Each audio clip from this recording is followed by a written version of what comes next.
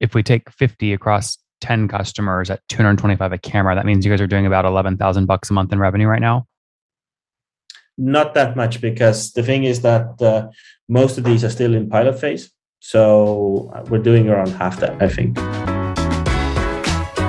You are listening to Conversations with Nathan Latka, where I sit down and interview the top SaaS founders, like Eric Yuan from Zoom. If you'd like to subscribe, go to getlatka.com. We've published thousands of these interviews, and if you want to sort through them quickly by revenue or churn, CAC, valuation, or other metrics, the easiest way to do that is to go to getlatka.com and use our filtering tool. It's like a big Excel sheet for all of these podcast interviews. Check it out right now at getlatka.com. Hey folks, my guest today is Taavi Tammiste. He has a passion for finding actionable value using data, all by applying machine learning. He's doing this building Fima.ai right now. We're going to jump in today again. No code AI computer vision tool. Taavi, are you ready to take us to the top? Yeah, of course. Thank you for having me, first of all. You bet. Okay, so it's a no code, again, AI computer vision software. Who's paying for this and how are they using it? So the idea basically got started that it's really difficult to build computer vision applications. Fima by itself is currently targeted at commercial real estate developers, anybody who has physical environments that have movement in them that people need to track, and also out-of-home advertising companies. So people who have billboards, people who want to understand what's going on their billboards. But the technology itself has potential to be used everywhere, but that's the first two verticals that we're tackling at the moment. And do they basically attach this to their cameras, right? The commercial real estate or the billboards to track metrics of people walking in front? That's the idea, basically. So we're one of the first companies out there who doesn't deal in any hardware. We take your existing CCTV cameras, push the stream to our AI brain and give you data out. And it really is as simple as that. And there's no integration fees, there's no nothing. You just press a couple of buttons and you start gathering data. So Taavi, your software enables these cameras to recognize that's a pedestrian, that's a car, that's a male, that's a female. What data set did you purchase to fuel and train your model, or are you built on something that's open source? So both. Basically, we have our own data sets, so we're gathering data ourselves as well. We did use open source data sets like Cocoa data sets to start, but we're a long way from that. So I think our data sets now are above 200,000, 300,000 images at the moment. So yeah, it's growing by the day, basically at the moment. What does someone who owns a commercial shopping center, for example, pay you on average to use your technology each month? It depends, because the solution is so easy to use, we charge per month per camera. So it depends on how many cameras they want to look at. And it can vary from day to day as well. So at one point, you have new COVID restrictions or whatever, and you want to measure everything. So, you pay for 50 cameras, and the other day, you just want to see business as usual and you pay for 10 cameras. Mm-hmm. So it depends a lot, actually. People are changing their billing every single day. Well, it's a software as a service, so you can do that. You can click, add I use a bunch of SaaS tools. There's none of them where I go in and I upgrade and downgrade every single day based off a usage metric. Yeah. The thing with the commercial real estate is that they very often want to run experiments and measurements. So, for example, think of it like this. I have, a shopping center and I have a parking lot outside. My idea is I'm going to order 10 food trucks there and I want to see what happens. For those 10 food trucks, I'm going to take 10 cameras outside, attach them to Fima and measure something. So these types of experiments can be run. But yes, you are correct in the sense that most of the cameras we are like 24/7 running at the moment. I see. So what do you charge per camera per month? So right now we charge 200 euros per camera per month. Okay, so call it $225 or something like that. Yeah. And the average logo, the average brand that signs up for you, how much cameras do they onboard on day one?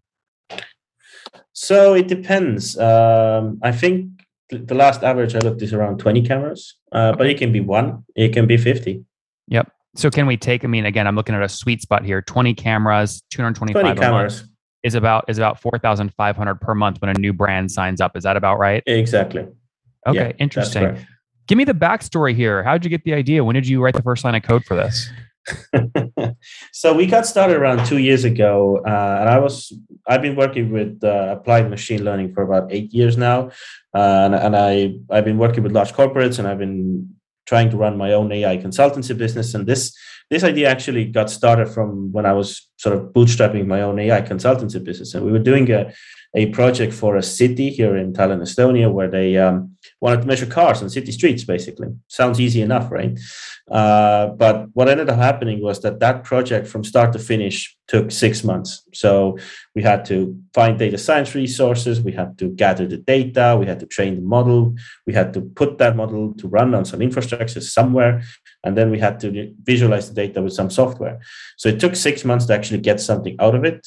And now with FIMA, you can do it in 20 seconds, basically. So the trouble of sort of building custom AI applications is where this pain got started from.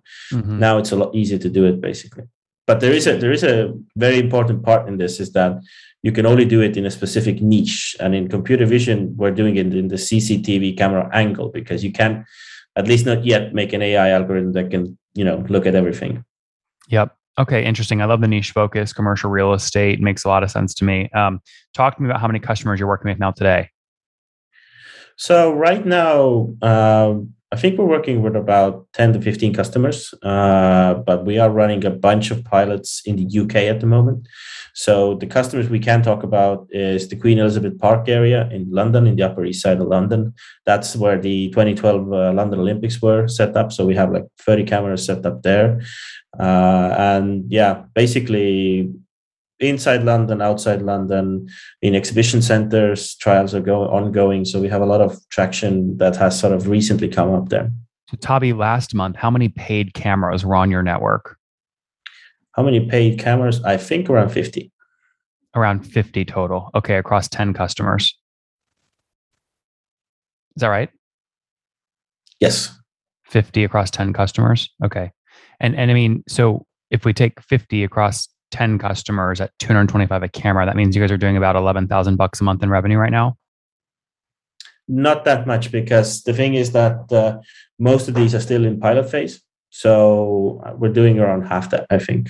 Okay, got it. So about $6,000 a month in revenue, but still, everyone has to start from zero. So congrats on your first $6,000 a month. Now, have you bootstrapped all this, or did you raise? No, we have raised 2 rounds. So we raised our pre-seed round of 250K, I think, in 2019. And we raised a seed round of 1.55 million euros December last year. Remote teams are all the rage right now. In fact, many companies want to stay this way, even post-pandemic. And the reasoning's obvious. Hiring talent from anywhere in the world means you can bring on better talent. But the challenges are very real. How do you manage employees in other countries legally and easily? What about international payroll, employee benefits? What are taxes like in countries that are far away from where you're based? You need to understand all of this, including local paperwork and local compliance for all your remote employees.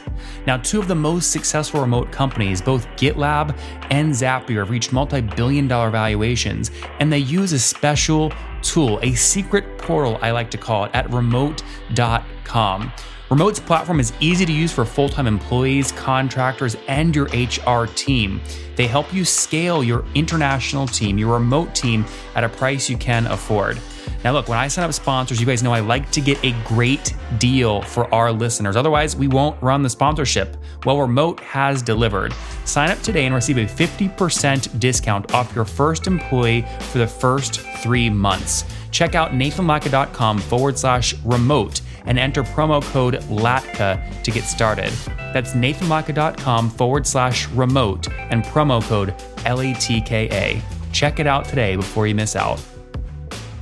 Walk me through sort of what you use that money on.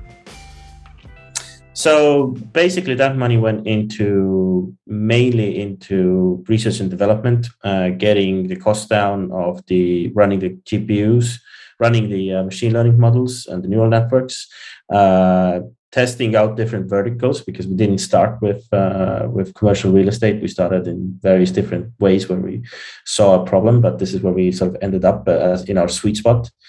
and then taking the UK market. That's been a big one as well. So entering that market.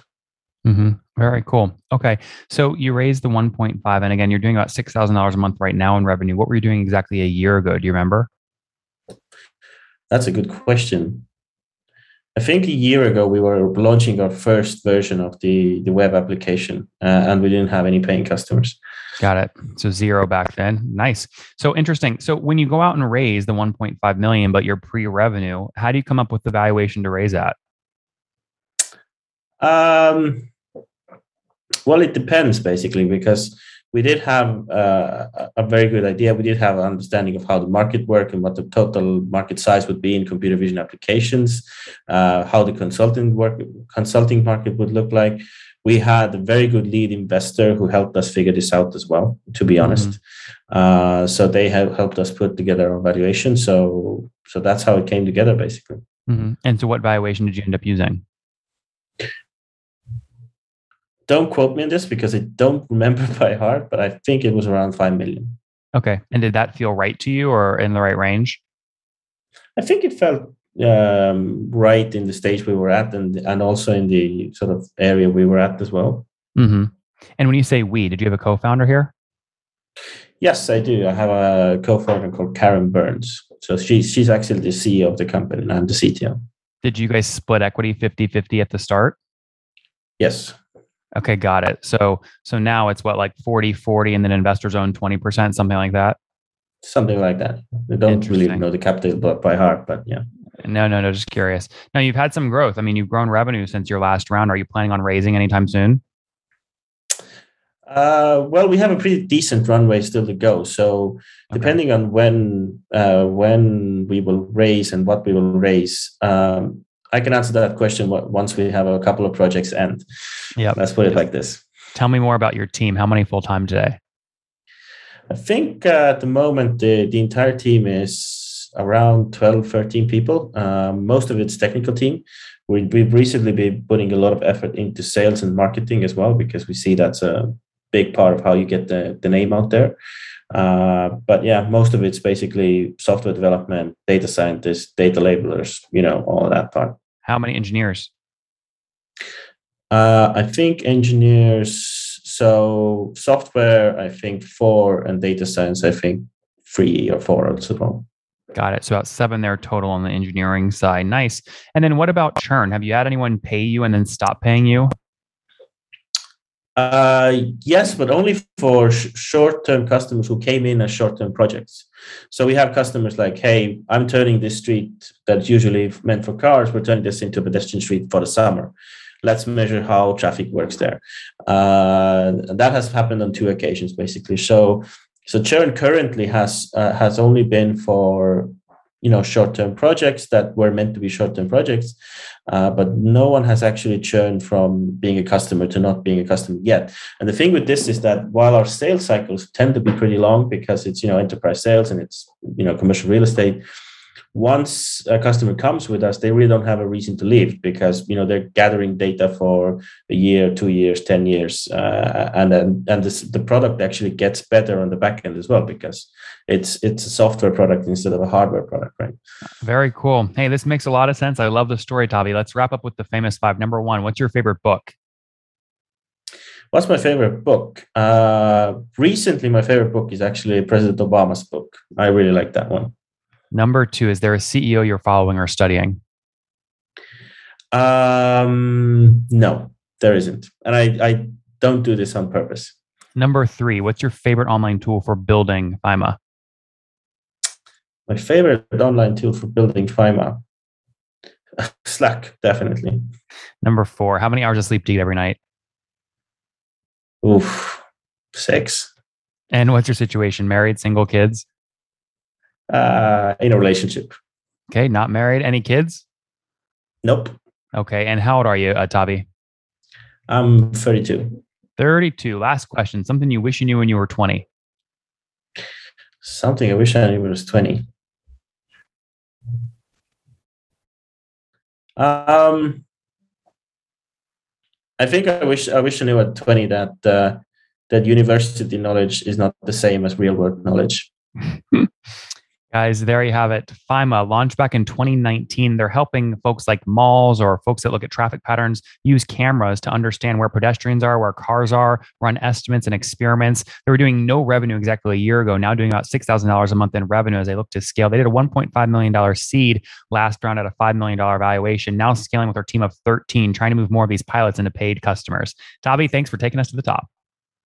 Thanks for having me.